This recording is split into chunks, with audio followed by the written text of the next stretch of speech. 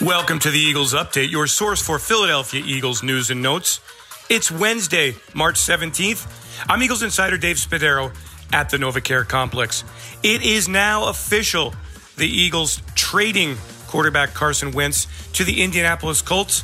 The Eagles receiving a third-round draft pick in 2021, a conditional second-round draft pick in 2022 that can become a first-round pick should Wentz play 75% of the snaps this season for the Colts, or he plays 70% of the snaps and the Colts reach the playoffs. For the first time, the Eagles able to comment on the trade.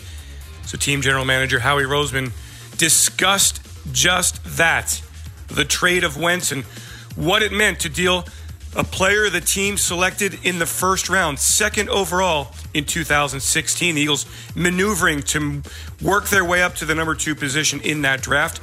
Wentz so tremendous in 2017, a franchise record 33 touchdown passes. But now, after 5 seasons with the Eagles, Wentz is now a Colt. Roseman explains how it all went down.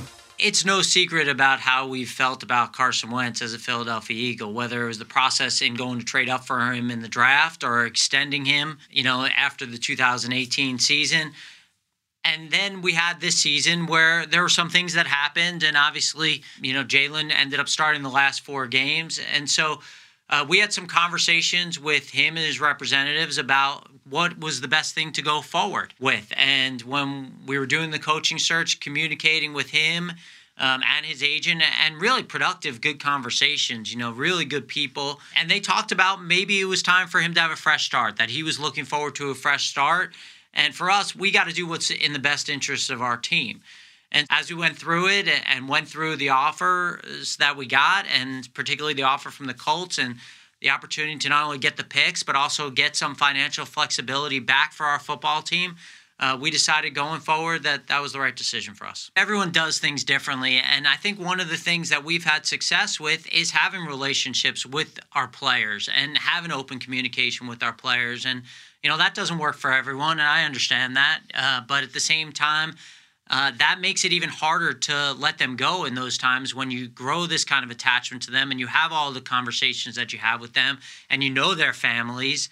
But at the end of the day, understanding that he felt it was best for him to get a fresh start, understanding that it's hard to win in the National Football League, and to win you have to have a group of people who are all tied together and invested in what's going on here.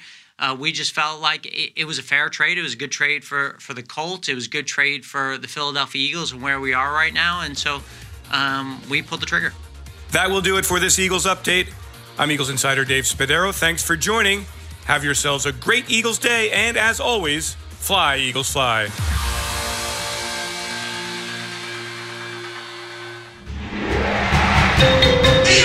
Eagles Entertainment.